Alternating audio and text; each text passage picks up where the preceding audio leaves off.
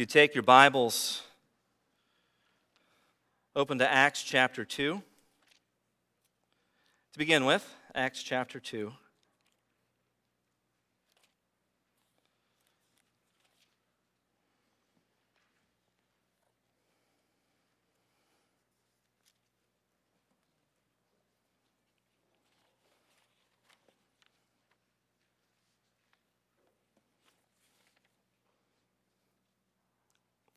Last week we started a new series, book study series in Paul's letter to the Philippians. This week is communion, so we take a little bit of a break after just the one message, but they're related, what we talk about this morning.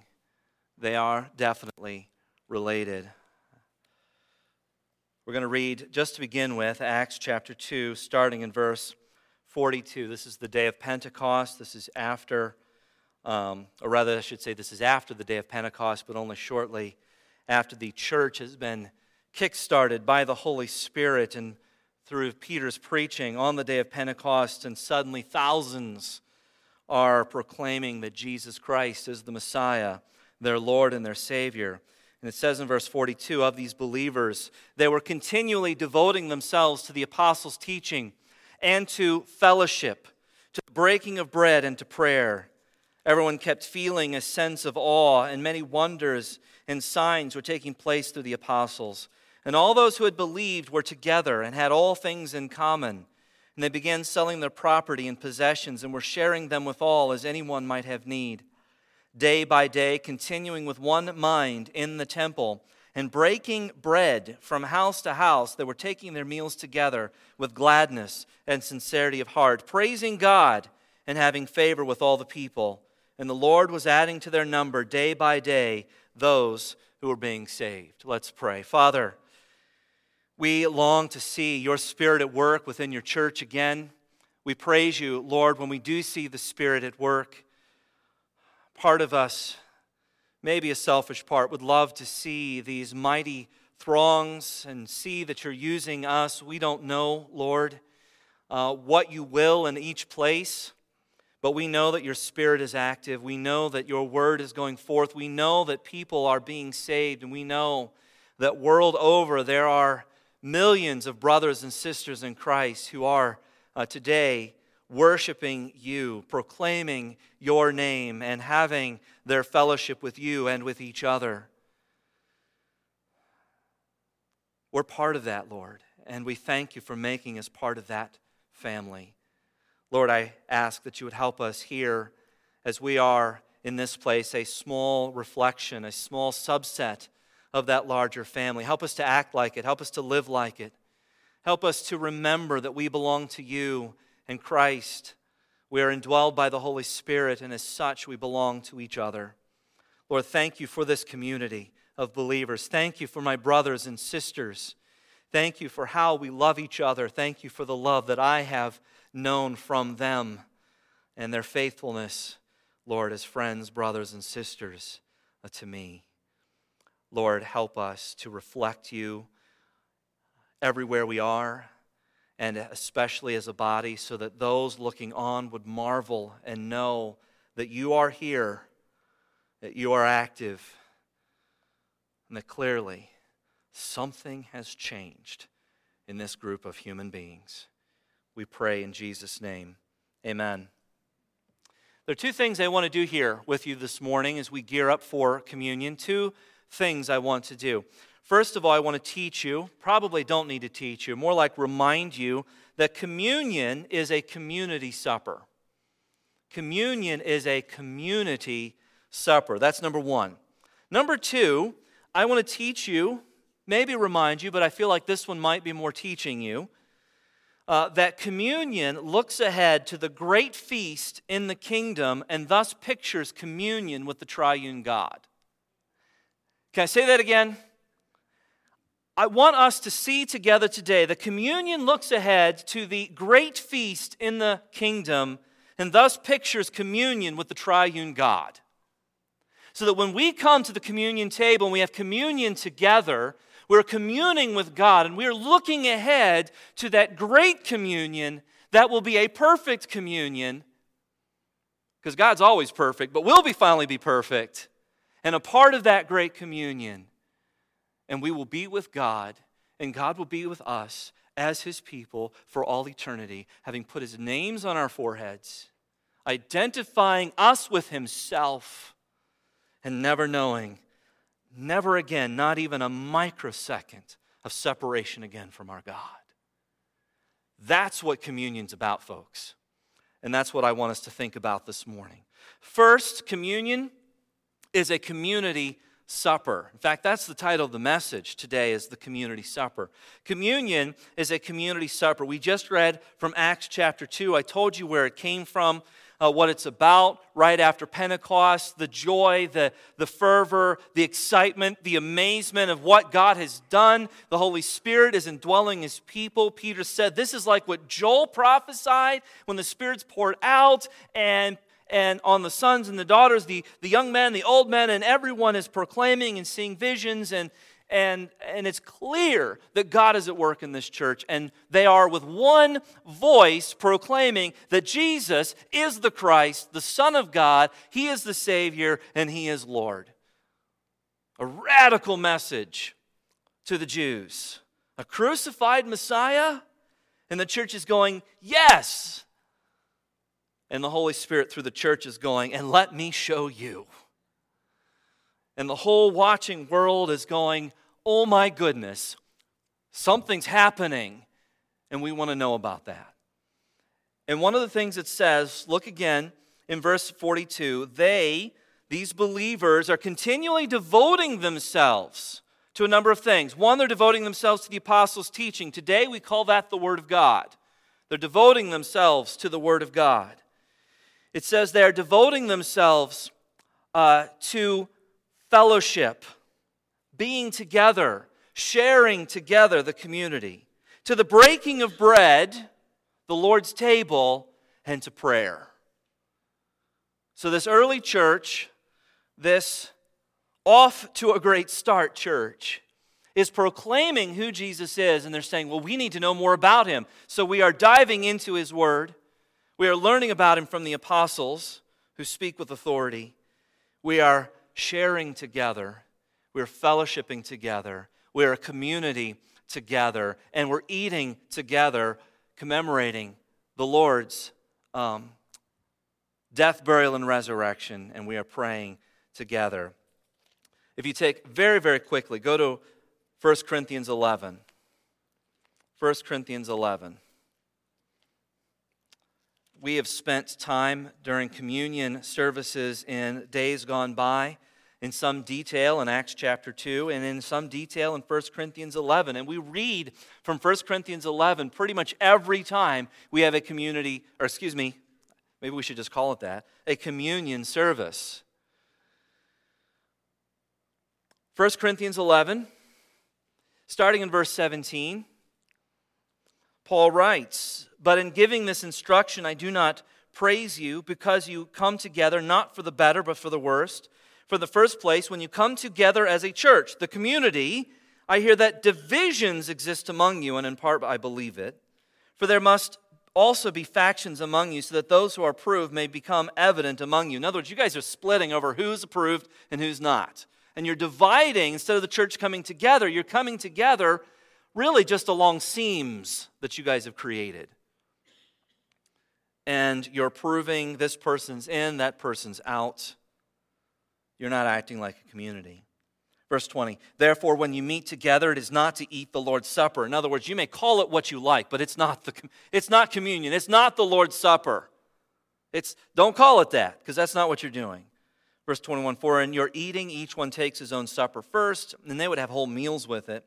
And one is hungry and another is drunk. Yes, they're getting drunk. What? Do you not have houses in which to eat and drink? Or do you despise the church of God and shame those who have nothing? So they're having a potluck, but they're keeping their pot on their table, and they're not sharing it with anybody. And they're shaming those who have nothing. What shall I say to you? Shall I praise you? In this I will not praise you, for I received from the Lord that which I also delivered to you. That the Lord Jesus, in the night in which He was betrayed, took bread, and when He had given thanks, He broke it and said, this is my body, which is for you. Do this in remembrance of me. In the same way, he took the cup also after supper, saying, "This cup is the new covenant in my blood. Do this as often as you drink it in remembrance of me. For as often as you eat this bread and drink the cup, you proclaim the Lord's death until he comes. Therefore, whoever eats the bread or drinks the cup of the Lord in an unworthy manner." What is the unworthy manner? It's in violation of the community. That's what he's talking about. And then he goes on and talks about this judgment, this chastening that God brings on them for failing to understand the community nature, the sacrificial, self-giving nature that is supposed to characterize the Lord's table. He says, this is not what it's about. So first of all, communion is a community supper. And you've heard us, I say us, and we've been preaching on this for years and years and years. So the us includes more than just me. But you've been hearing this for a long time. Communion is a community supper. But now I want to get to that second part. Communion looks ahead to the Messianic feast, enjoyed in the kingdom after Christ returns, and thus pictures that communion with the triune God. Now turn to Luke 22, and there are a bunch of passages we could look at. We just are not going to have the time. But Luke 22, and then we're going to have one more after that in the Old Testament, where we're going to end. Luke 22. This is the Passover supper, the evening before Christ is crucified. He is within hours of his betrayal and trial and crucifixion. This is that Last Supper. Verse 14. Luke 22, verse 14. When the hour had come, he, Jesus, reclined at the table and the apostles with him. And he said to them, "I have earnestly desired to eat this Passover with you before I suffer. For I say to you, I shall never again eat it until it is fulfilled in the kingdom of God." And when he had taken a cup and given thanks, he said, "Take this and share it among yourselves. For I say to you, I will not drink of the fruit of the vine from now on until the kingdom of God comes." And when he had taken some bread and given thanks, he broke it and gave it to them, saying, "This is my body, which is given for you. Do this in remembrance of me." And in the same way, he took the cup after they had eaten, saying, "This cup, which is poured out for you, is the new covenant in my blood." But then he goes on and he talks about the one who would betray him. We'll stop there. Notice what Jesus says. Look again in verse 16. Verse 15, 16, he says, "I have seriously wanted to eat this meal with you. I've really been looking forward," Jesus says to his disciples, "to having this Passover with you before I go to my suffering. Because," verse 16, "I'm never going to eat it again until it is fulfilled in the kingdom of God." This is the last Passover I'm going to celebrate with you, Jesus says. This is the last time we're going to get to do this. Now, Jesus didn't mean he was never going to eat again. We know after he was raised from the dead, he did eat with the disciples again to demonstrate that he was bodily, physically resurrected from the dead. But what he does mean is that this special feast, in this special feast environment that commemorated the Passover, commemorated and celebrated God's deliverance, having passed over the people for judgment in Egypt, to do it again, it's going to have to wait for Christ's return. And so in the meantime, he institutes with his disciples what we call communion, or the Lord's Supper, in a remembrance. Much as the Passover remembered God's passing over the children of Israel in Egypt, we celebrate the communion meal as a reminder, as a memorial for what Christ did for us as that lamb whose blood was shed in our place so that God in his judgment could pass over us. Because of what Jesus did, God's judgment does not rest upon those who trust in Christ. That's good news. That's amazing news. And so this feast, not that we actually make it much of a feast these days, but this bread and this cup from the vine is a memorial reminding us and celebrating what Christ did. But Jesus says he's looking forward, and in what he said, he's looking forward to his return and to a feast. He says, I'm going to do it again in the kingdom, right? He says, I'm not doing this again until it is fulfilled in the kingdom of God. In Matthew chapter 26, verse 26 to 29, he says, that's when I will partake again, is in the kingdom of God. So Jesus is looking forward to his return and to the marriage feast, the banquet that would be the culmination of his salvation and the celebration of his relationship with his people. Jesus is facing the cross. He's getting ready to go to the worst horror that anyone has ever faced, ever. To do for us what we could never do for ourselves. Dying for us. And he says, I'm not going to get to do this again, but I'm looking forward to that day when we do it together. And he says, when it is fulfilled, the Passover is fulfilled in the kingdom of God. When all of this comes together in the kingdom of God. Now, what I want to do at this point, and this is where I want us to end today, is in the book of Isaiah. Isaiah 25. Isaiah 25. Isaiah is a massive book, 66 chapters.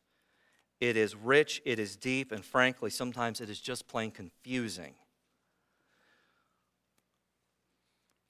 This isn't right in the middle, but it's close to the middle of the book. We have a prophecy here. Isaiah 25. There's a prophecy here. Actually, 24 and 25. And this is what I want us to look at today.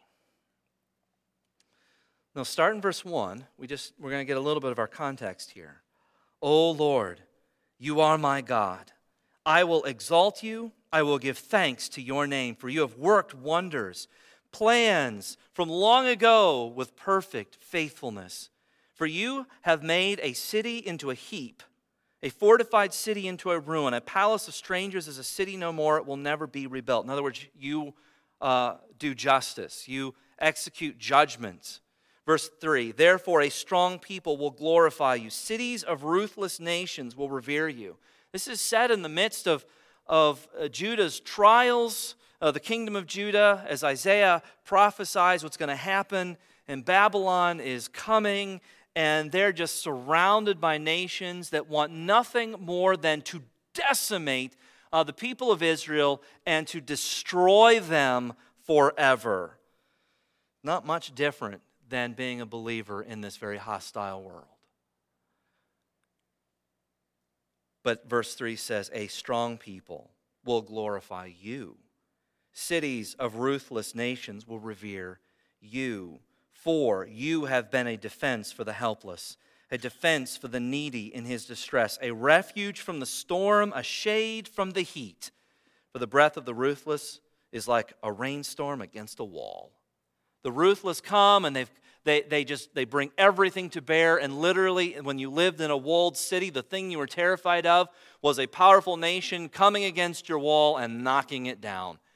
And boy, the Assyrians and the Babylonians were very good at knocking down walls. But when they come, the breath of the ruthless is like a rainstorm against a wall. Not the walls of Jerusalem, but the wall that is God. You will not defeat this wall. Verse 5, like heat and drought, you subdue the uproar of aliens, that is strangers. Like heat by the shadow of a cloud, the song of the ruthless is silenced. So that's good news. That's deliverance. That's a promise that God is going to show up on the scene and he is going to end the threat from hostile peoples. He is going to be revered. He is going to be praised. His name is going to be lifted up even by those who really want nothing to do with him. That's the return of Christ. But look what follows in verse 6. And this is amazing. We're going to read verses 6 through 9.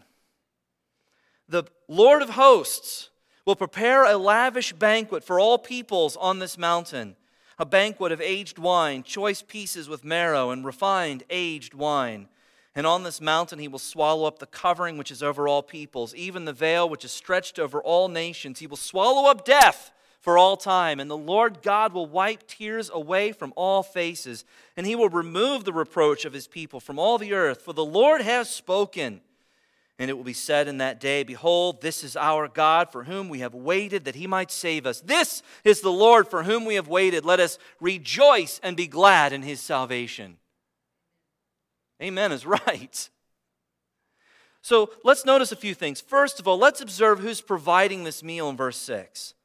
Look who's providing the meal. The Lord of hosts will prepare this meal. The Lord, all in capitals there. That's the covenant name of God. That is the name Yahweh. This is God in his personal name, his covenant-making, covenant-keeping name. This is his name that says, I am who I am. This is the God, and there is no one else like him. This God, the Creator God, the covenant God of Israel, he is the one who prepares this meal. And it says he is the Lord of hosts, Lord of armies. He's the one who commands all the hosts of heaven. Any authority, any power, any principality, any ruler, anyone that ever claims to exercise authority in this world or even in the heavenly realms, God is Lord over them. He is the I am, and there is no one else.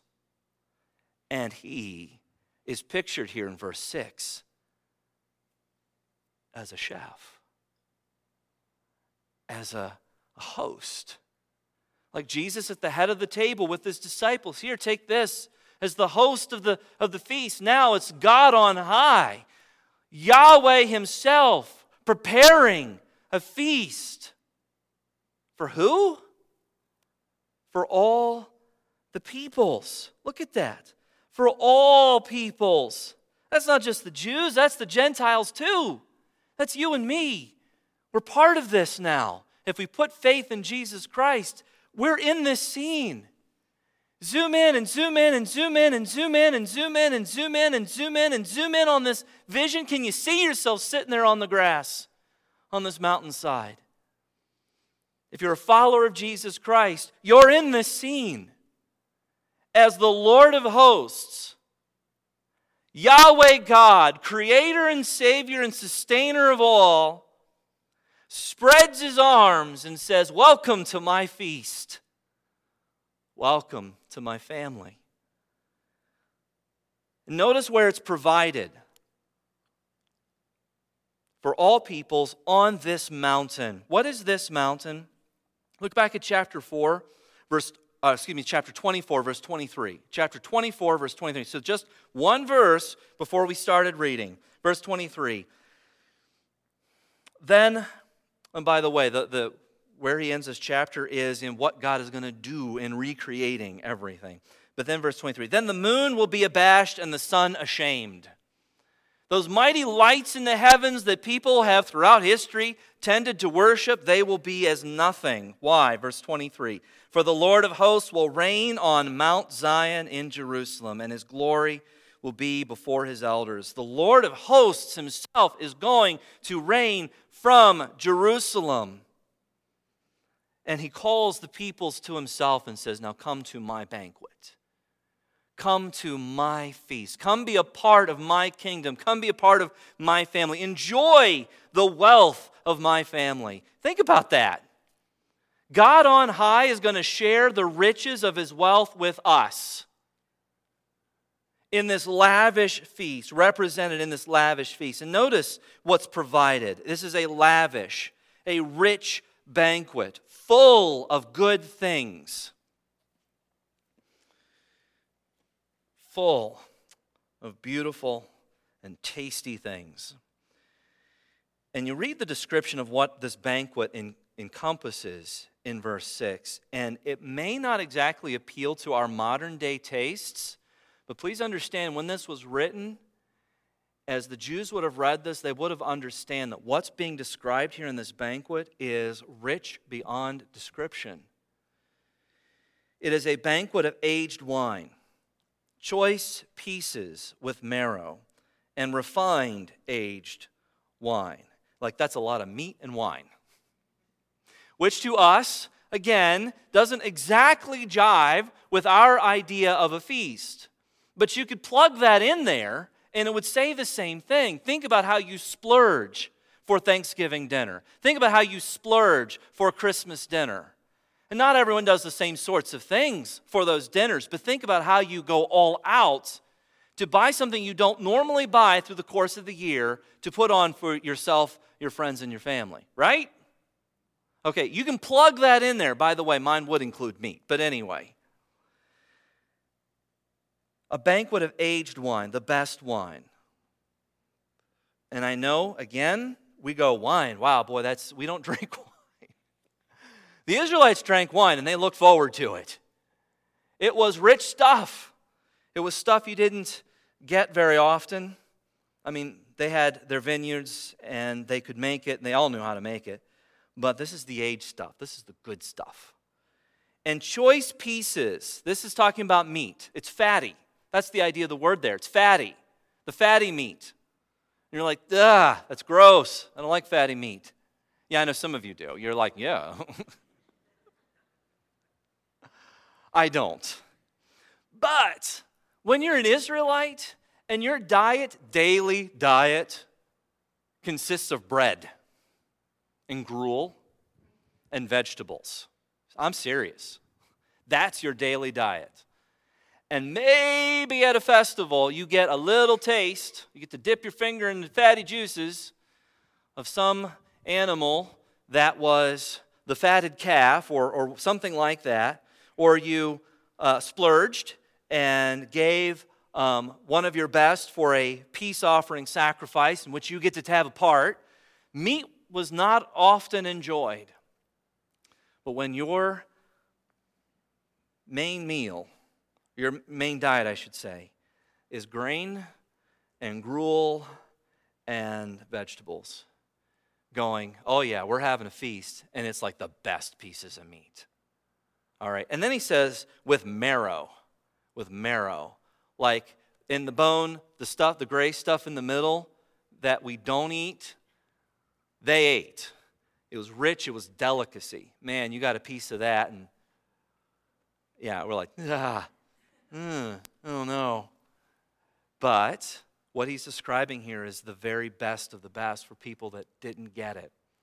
By the way, we're so overfed in our first world setting, we just don't understand what the richness that's being promised here. But even compared to our wealth and our amount of food, what God is describing here through the prophet Isaiah is going to be the best of the best. God says, this is what I'm providing. And notice what else is going to be accomplished. Verse 7. On this mountain he will swallow up the covering which is over all peoples, even the veil which is stretched over all nations. What is this covering? What is this veil that's over everybody? Verse 8. He will swallow up death for all time. That's the veil. That's the covering. That's the thing that overshadows all of humanity is no matter what, death is coming, right? Death comes for all of us. And unless Christ returns very, very soon, and we're the generation alive to see it, we will all in this room die. We will physically die. That is what covers the nations and the peoples. That is what hangs over everybody. And part of this feast is God is saying, death is done. Death's all done. No more death. You're on my mountain now. You're in my family now.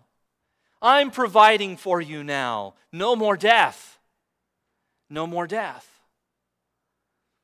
And notice what else. Verse 8. And the Lord God will wipe tears away from all faces.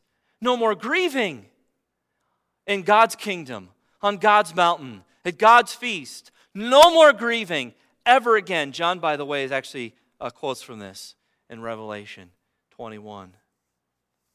Where he says, all over, death, all over, grieving, all over. No more crying. No more pain, no more tears. This is what God provides. Verse 8, he will remove the reproach of his people from all the earth. To me, that one's huge. The reproach, the shame of sin. The thing that hangs on us and weighs.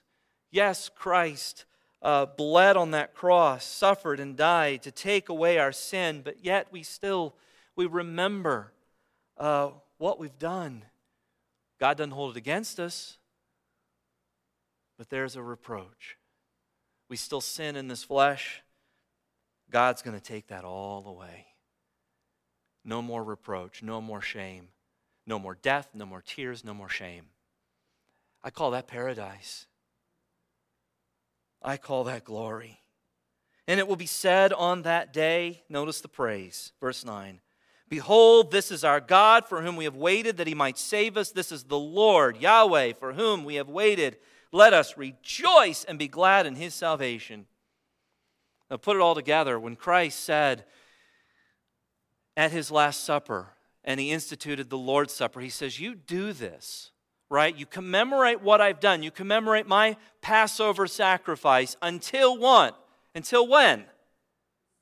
Right? Until my return. And Jesus is saying, I'm not going to partake of this food, this meal again, until it's fulfilled in the kingdom. Then we will celebrate. He's talking about the Messianic feast. Jesus is talking about Isaiah 25, 6 through 9. So when Jesus institutes the Lord's Supper, I know it's a long train, but let's connect the dots. When he instituted the Lord's Supper, he's saying we're looking ahead to a different feast. And Jesus had referred to that feast earlier in his ministry. We just didn't take the time to look at it. But Jesus kept talking about there's this banquet coming. There's this marriage supper coming. Blessed are those who are invited, who are going to be there, who are going to sit down with the patriarchs even at this feast. It's the feast talked about in Revelation 19. Actually, just before the passage I read as we began this morning. So Jesus is saying this supper, which is a community supper amongst us, is also a community supper with the Lord of hosts. So when we partake of this, what we're doing is we are fellowshipping together in Christ, and as such are fellowshipping together with the triune Godhead. This is not just some ritual we go through once a month. This is not something we just do to plug in some time because it's what good churches do. This is our communion.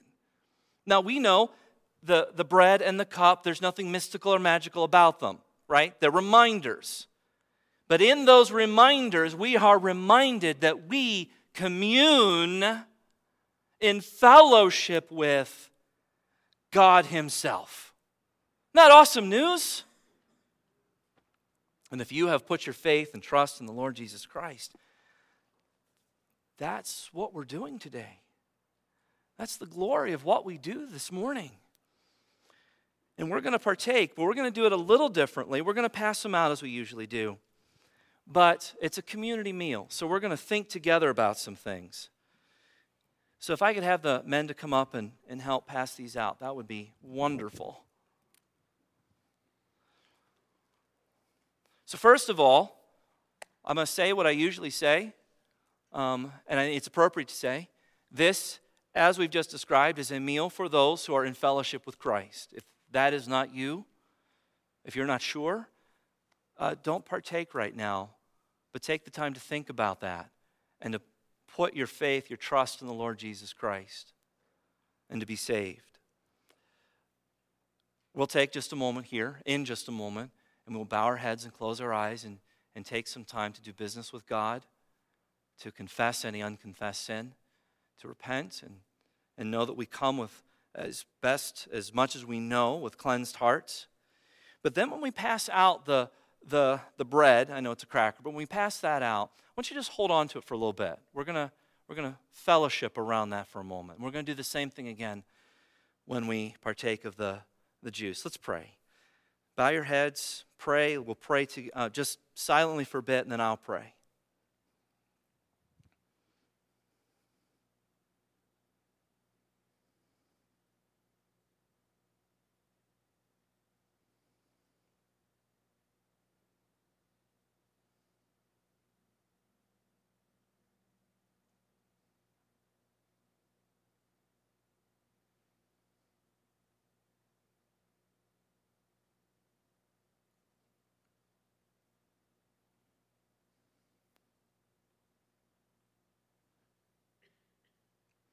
Father, we thank you for Jesus Christ, for your Son, pierced and bloodied for us, his lifeblood pouring out for us, that we can know you and be brought near to you and enjoy communion, community with the triune Godhead. Thank you, Father, for the body of Christ, our Passover lamb given for us. Lord, help us to be truly thankful. Lord, forgive us for our sin and forgive us for any lack of community we have amongst us. Lord, draw us nearer to you through this time. We pray in Jesus' name, amen.